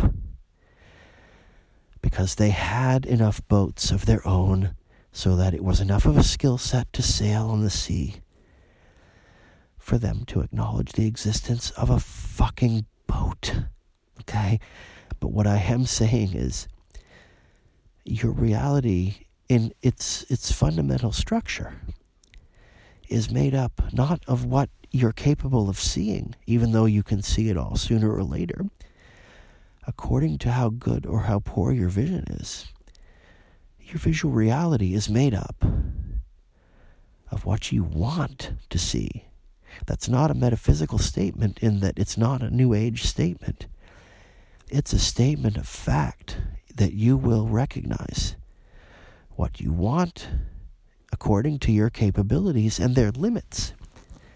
And you will not notice, therefore you're not seeing, what's totally outside of your skill set, and you don't miss it. It's not an absent thing for you. And in the same manner, one who's totally blind, who cannot see anything at all, who is aware that they can't see, and they're in, for lack of a better term, let's call it the dark. In their sensorial existence, they will not feel the absence. When they walk into a room, they won't miss the fact, unless they've had vision most of their life, they won't be able to, they have no means. They're cut off from the ability to interact with the objects in the room. But it's not a problem. They don't lack anything for it. And when you hear, your hearing is constant. And you can walk around that room and touch the chairs, the tables. If it's a conference room, you'll brush your hands over what is it? Oh, it's kind of a flat plasticky surface. Okay, it's hot. It's okay. And I hear the coffee bubbling. It's the coffee pot.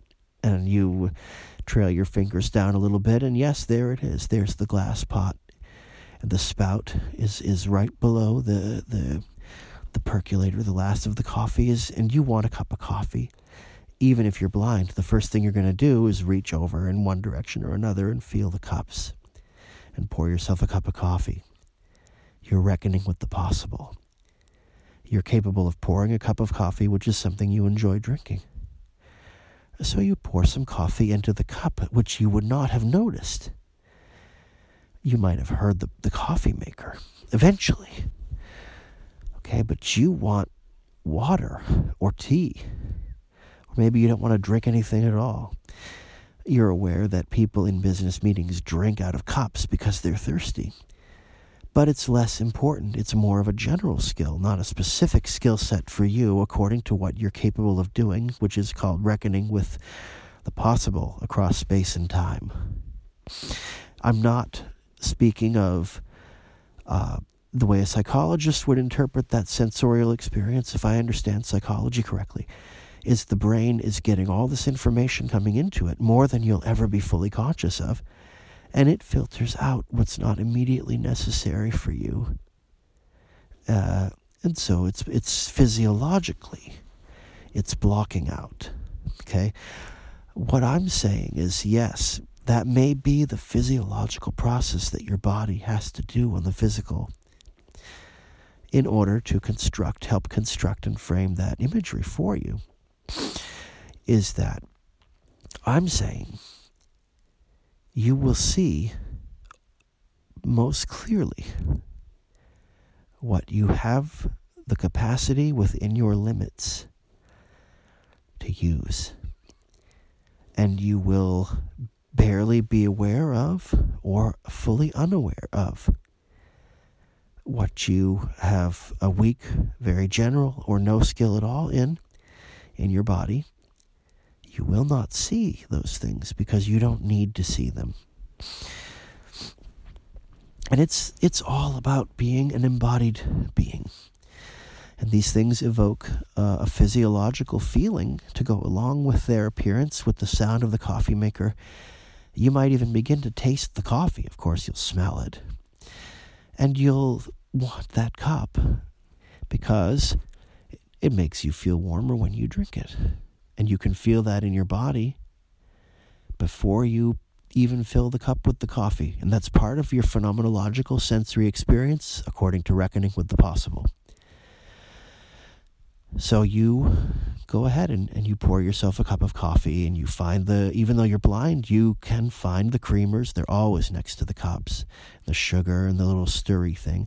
All those things always come together. I can walk into any office if I want, and if I want some coffee, I don't drink coffee any longer. But once I've found one of those objects, I expect all of those other things to be within a finger's length for me to reach. Now, obviously, walking into the room, I'm blind. I'm not going to see those things. But it is part of what I can do. I can pour a cup of coffee. I can put sugar into it and stir it up. And I can drink the coffee and feel the warmth as I drink it and enjoy the taste of it and the smell. So my reckoning with the possible includes my ability to prepare a simple cup of coffee. So I'll notice those things at once, according to my limits, my senses. That's seeing. It is active. Seeing is a bodily action. If you look out a window in the winter, and you look at the ice and how the sky reflects, the blue reflects off the ice, it looks cold. You might even feel colder looking out there and seeing that. And if you hear somebody exclaim to you, gosh, it was really cold out there, you'll feel the cold.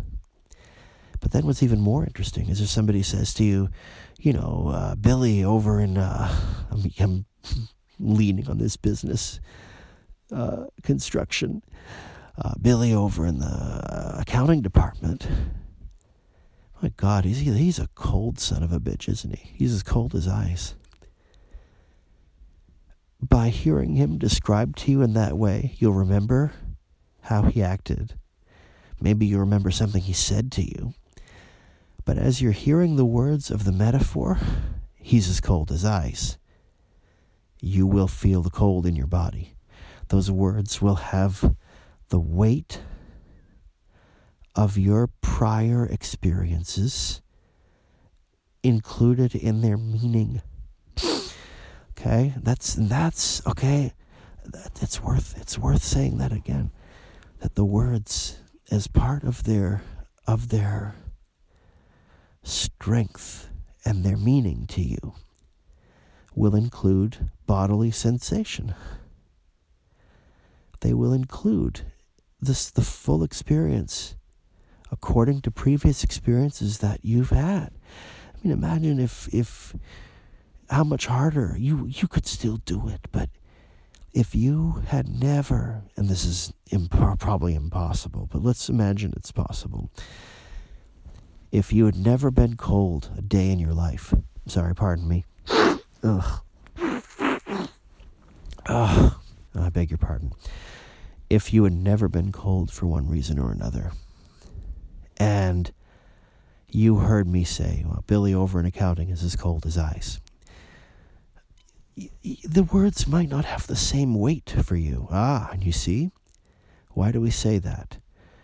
They don't have the same weight is a way of connoting the word doesn't mean as much to you. It doesn't describe a value based on your capacity to reckon with the possible across space and time. This is how a philosopher engages a problem. How it's somewhat different than how a psychologist or a theologian would. This is how a philosopher engages with language and with sensory experiences. So, Billy's as cold as ice. You might rather, when you picture him and remember what he said and did in a cold manner, you might see him as distant. Why do we have a word that signifies distance? Because we live in a world of space and time. And the best way to engage the world of space and time is by seeing. Because you can take in an instant a whole panorama, including distance and spatial relations, across space and time, whereas I would have to walk that whole vista that you're seeing out your window, and I would have to walk up to every one of the little bushes or whatever the landscaper put in, and maybe I'd have to hike all the way to the top of the mountain that's in your window frame, in the view that you can see. And perhaps I could do those things if I were like a trained professional mountaineer like Eric Weinermeyer, who climbed Mount freaking Everest about 20 damn times. Maybe he'll climb them another 20 in the next 10 years or less. He would walk up to that mountain and climb it easily, and because he's so good at mountaineering, reckoning with the possible for him, a huge part of his skill set is mountaineering. And if you told him, hey, there's a really, Mount Rainier, we can look out the window and see Mount Rainier. I'm sure he's climbed Mount Rainier. I haven't met him. I almost did. I wouldn't have asked him about Mount Rainier. I wouldn't have even asked him about Denali. I would have only asked him about Everest. Are you kidding me? Are you fucking kidding me? For him, that would evoke immediately the feeling in his body of the experience of climbing Mount Everest. And so when you use a metaphor like that, yeah, you're evoking a physical sensation according to reckoning with the possible. The words are imbued. Now see, this was something the phenomenologists get a slam dunk with. Slam dunk, and so did the scholars of metaphor and poetry and simile and all those things. And then the structuralists and the post-structuralists, using the analytical, well, it's actually not analytical, but it's a form of analysis of language, deconstruction. They took it in a direction that was contrary to the proper use of the words. But all of this structures what you see. In the metaphysical sense, what borders your capacities, you reckon with the possible, according to your bodily skill sets. What you're able or willing to do, what you wish to do, imbues your sensorial experiences, and in particular your visual sense. What you're looking upon, the degree to which you notice it or want to notice it, you're looking for it, aren't you? Is shaped by, you must be getting tired of hearing me say this, it's shaped by your skills and what you know how to do in your body. You're reckoning with the possible. What you're seeing is constructed in real time as you interact with the world, excluding what you're not capable of doing. You don't feel that it's a big loss, do you? That, you might notice the race car driver or the mountain bike or even the person riding the horse across the distant field. I can't imagine why they would be. But if you don't know how to ride, you might think the animal's beautiful, but that's because maybe you love animals and you know how to care for them.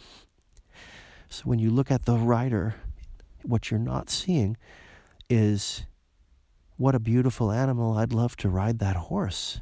And you're not feeling that in your body as you watch the horse walk. You're saying, what a beautiful animal. And you're envisioning taking care of it. Say you're a veterinarian or something. That's the first thing you notice when you notice the animal. You're not interacting with the animal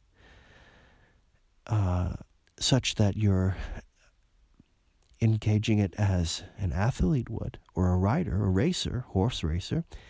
You're engaging it as a physician, as animal husbandry, you're seeing the same creature that the person next to you is seeing when they look at it and don't know how to ride at all. And the only horses they've ever seen were in Westerns.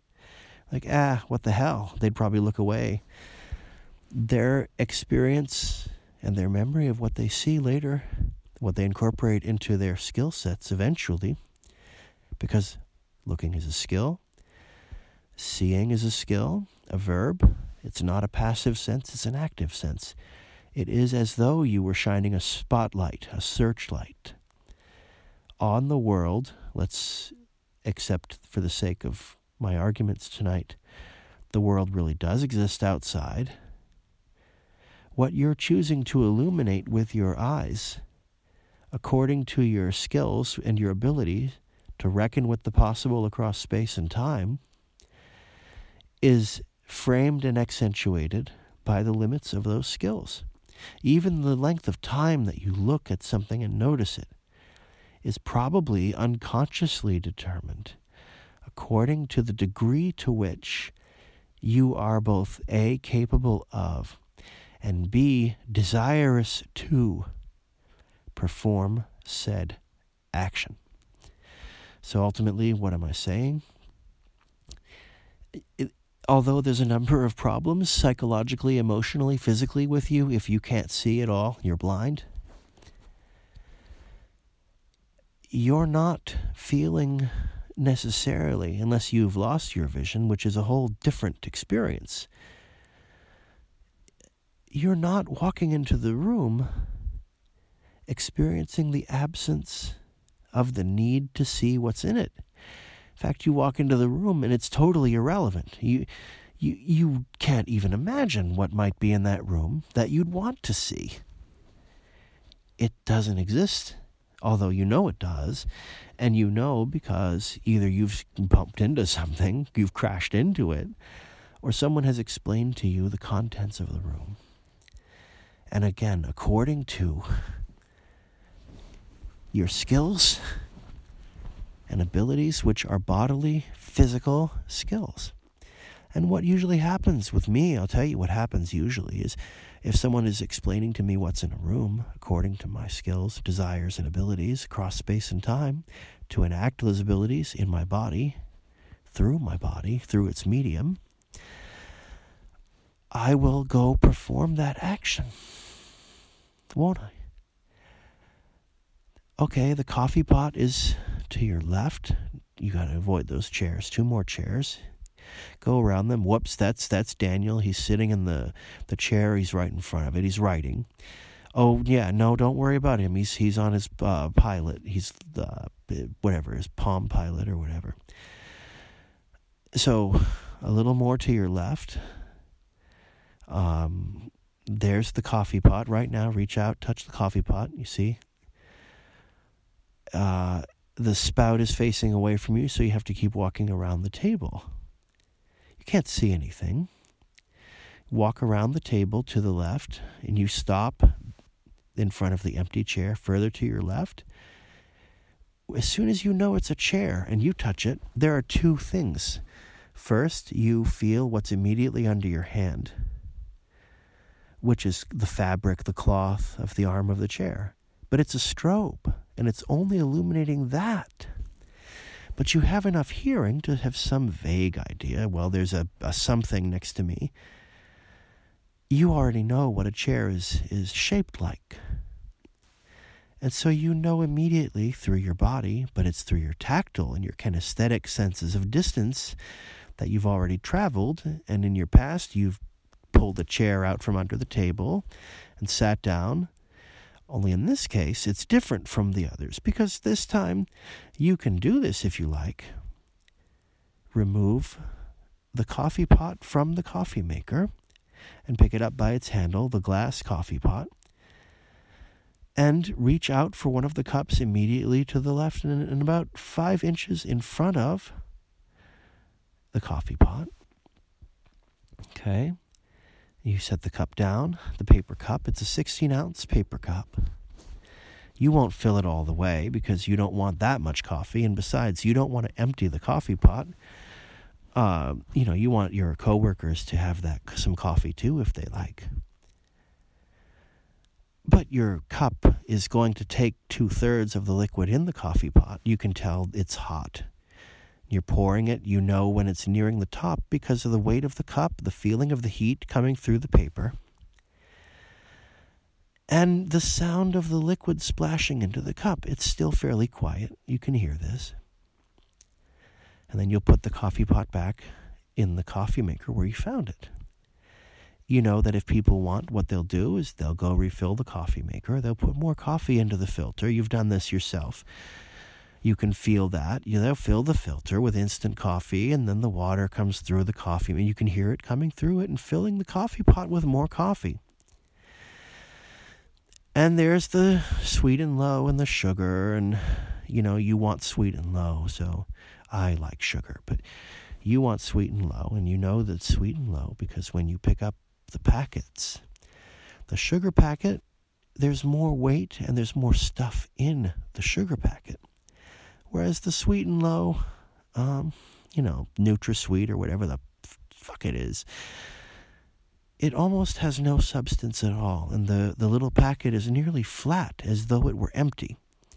But that's all right. That's all right. You open it up and you find the little spoon or the little stirry thingy, because that's usually next to where the little packets are. If you want, you can add some cream. You know what those little packets feel like. I don't like it, but I like sugar in my tea. I don't even drink coffee. But when I used to drink coffee, I preferred to just have sugar. I almost never added cream or milk. And you stir, and you pour 2 or 3 sweet and lows. They dissolve almost instantly. You're stirring the coffee. It takes nothing to stir it, and you're ready to drink. These are physical actions. You do them without thinking. Oftentimes, you do them without planning. It just happens automatically. Okay, because your body has fully incorporated that skill according to your capabilities and your skills to interact with the physical world across space and time. So you have your coffee, and you drink your coffee, and you listen carefully to what, the head of marketing department is saying to you, right? If you're blind, you don't care about looking out the window across the room and seeing Mount Rainier from a different angle. But you might enjoy the feeling of the sunbeam that's coming through the window and touching the side of your cheek for 15 minutes. And then the sun moves. And so the heat goes away because the sun has gone around the corner of the building and is no longer shining on that trajectory to reach your face from 93 million miles away. Okay? So what am I saying for all these, with all this? What am I saying? The vision is it's not taking in everything to the same degree, even though it's capable of. And according to the neuropsychologists, it is. You're just blocking out 90% of the information coming in to your eyes. But I say, what you're experiencing phenomenologically as part of your world is an extension of your identity. Without being a New Ager, without being a weird kind of think your reality into existence, for this philosophical argument, such a claim is unnecessary. Because it's irrelevant. Something either exists according to your capacity to use it, or it does not. So, what am I saying? When you ask me, well, what's it like to be blind? Yes, that's what you want me to answer. But what you're crying out for in your heart is, what is real? How do I know that what's real is what I know? How do I know it's real, and how do I know that I know it? Because this fellow in front of me is blind and doesn't know it. And not knowing it could kill him. But that's not even so much the issue. That's kind of a tertiary point, and it's not part of the main point. Because the main point is, what is reality? And by extension, the same question using different terminology. What is truth? Whereas your second order question, the first one and the only one you ask, what you think is the primary question, what is it like to be blind? Right? You don't realize how deep a question that actually is. It is actually the deepest question that one can ever ask in any inquiry, because it's the first question that anybody doing philosophy is going to ask, and that question is, what is there? What is there? What is there out there? And I can tell you that the sensorial experience is an emphasis of a blind person, obviously, but the way you imagine it's different is in fact completely wrong. Now, I'm telling you, and I hope I've clarified a little bit, not much. This is something I'm going to come back to again and again. Both what is real and what is it like to be blind. Because when I ask myself the question of what is real, I have to plumb the depths of what it is like to be blind in order to have a better grasp of what is real. And for you, who only wants to know about what it is to be blind, because you can see, will know more about what it is to be able to see, philosophically, I mean. I'm not making a romantic statement. You'll know more about what it means to see, and by extension, you'll know more about what it means to be a human being, to be an embodied being living in the world, embedded in the world. The world's part of you, and you're part of it. And there's no boundary between the two, and you're open to the experience of the world according to your capacity to reckon with the possible across space and time. It isn't black or white, and it isn't all or nothing. Right? You will better understand what it means to be by clarifying what it means to not see, so that you can better understand what it means to see. And you're not ultimately asking it to increase your consciousness about it and to improve your empathy, although it may do those things. I don't know what, to use the mirror neurons in your brain. It's the biggest question of all. And I understand that. And I understand when I'm answering that question, both because of having been asked it so many times and my training as a philosopher. I understand what it really is. The question really is. And it's the biggest and most important question there is.